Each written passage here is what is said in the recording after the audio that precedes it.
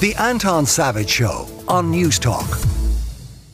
We are joined by Dominique Majecki, who is the head chef at the G Hotel. And I have to apologise to him as well for name-related reasons, because he is a French man with a Polish name. And I said to him during the break, who pronounces the Polish second name better, the French or the Irish? And without blinking, he went, it was the French. So I gave him my best shot. What caused a French chef who was cooking in Michelin-starred restaurants in France to say, do you know what? I'll head for Ireland. Normally the flow goes in the other direction. Look, I was young and all I wanted was to learn a bit of English to travel around. And look, it was supposed to be for 3 or 6 months and it's 22 years now, so there you go. What caused you to remain? Was it the love of the nation or the love of a good woman? Good woman, yeah. And now there is 2 little daughters as well to follow on track, so... What do you do in relation to the language with the 2 little girls? Are you raising them bilingual? Yeah, there is a little bit of French, yeah, they understand a lot more now, and English, obviously, and there is Irish now at school as well, and a little bit of sign language too, so... A little bit of sign language as well? How do you know sign language? My partner's brother is deaf, so they get to learn and they want to communicate, so there you go. Is French sign language and Irish sign language the same, or are they different?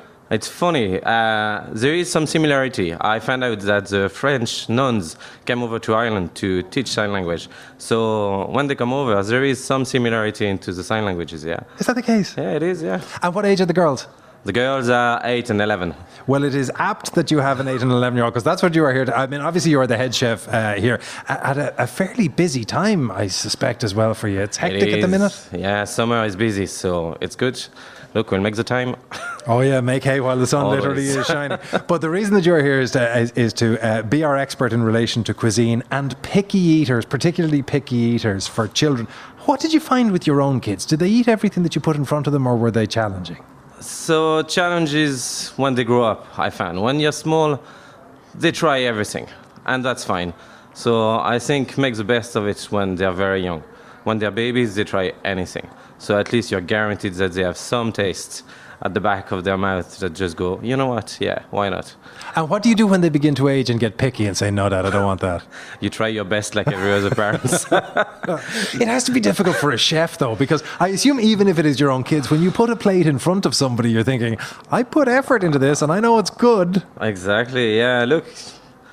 Like I said, there is no easy recipe, so you just try your best. And sometimes it just go no, and it's a blank no, and there's nothing you can do. You're not going to fight over it, otherwise you'll never go back to it again. So the big challenges I think that most parents have with kids are vegetables, and particularly brassicas. So cauliflowers, broccolis, cabbages, all trying to get that inserted into a child is a tricky challenge. Is there any particular methods you'd suggest? That's true, yeah, they're very difficult. We tried recently, we had friends over from Belgium, they are vegetarians, so we did a curry, but I roasted the cauliflower. We smeared it with a little bit of yogurt and curry powder into it, and it just made it a little bit more interesting. And kids tried it out, yeah. It's just that flavor of the cauliflower just toned down a little bit. The spices were very, very mild. So, yeah, and nice. So give us the recipe, or as close as you can without revealing trade secrets. How do you do the perfect roasted cauliflower? The roasted cauliflower, if you have a pot big enough, you blanch it just for a few minutes, so the inside will be cooked. And blanch it is boiling water with salt for 4 or 5 minutes? Yes, just 4 or 5 minutes. Take it out. In a little container, you'll mix some yogurt. If you have coconut yogurt, by all means use it. A little bit of curry powder. Smear it all over the cauliflower and put it into a hot oven. When you get a nice color over it, that's it. Ready to go. So just wait till it goes a little golden brown on the outside, and then you're good to go. And do you do that whole? So do you then present it as a sort of and take slices of it? Is that it? Yeah, I do it all and cut it like you would cut, I don't know, a big cabbage or a big bowl. Just cut it, slice of it. They call it, what is it, cauliflower steak? I think, yeah. So there you go. A bit of rice. And where do you stand on cauliflower as an alternative to rice? It's interesting. You can cook it like, they call it couscous as well. If you grind it into, it cooks fairly fast. So it's a good alternative if you don't want to eat the rice. Yeah, why not?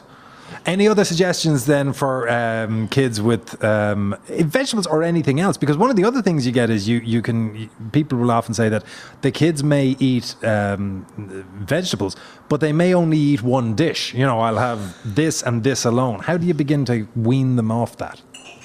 I think you can do different things. You can try to do, say, lasagna is an easy one. You can add as many vegetables to the meat if you want to and hide them into it. So you add vegetables to the meat. So even if they don't want to eat it, it's still eating in there and nobody knows. Courgette into brownie, for example. It's a very simple one. You can courgette into brownie? Yeah, put courgette into brownie, nobody will know. The color changed to dark with the chocolate. So you can add your vegetable to your dessert and they'll eat extra vegetables. And do you not get, does the courgette flavor not infuse into it? Does it not? The courgette doesn't go through, it's okay. I've tried.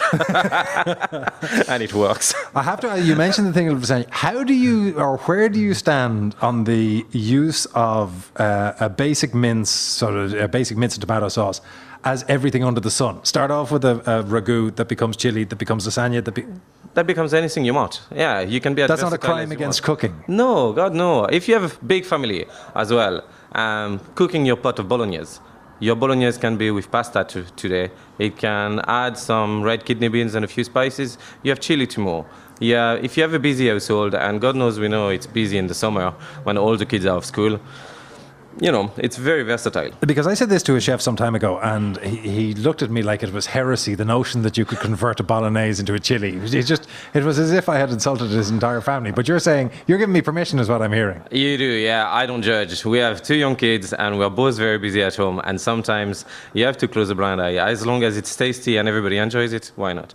Well, you're not only busy at home, you're busy here, so I won't stand in the way. Because you have a wedding on as well today, don't you? We do, yeah. A small wedding, yeah. Hectic. Well, enjoy. That is Dominique Majecki, who is the head chef here at the G Hotel. And a big thank you to everybody at the G Hotel for the hospitality and, of course, for the high point of me seeing my own face in a coffee cup, something I may never recover from.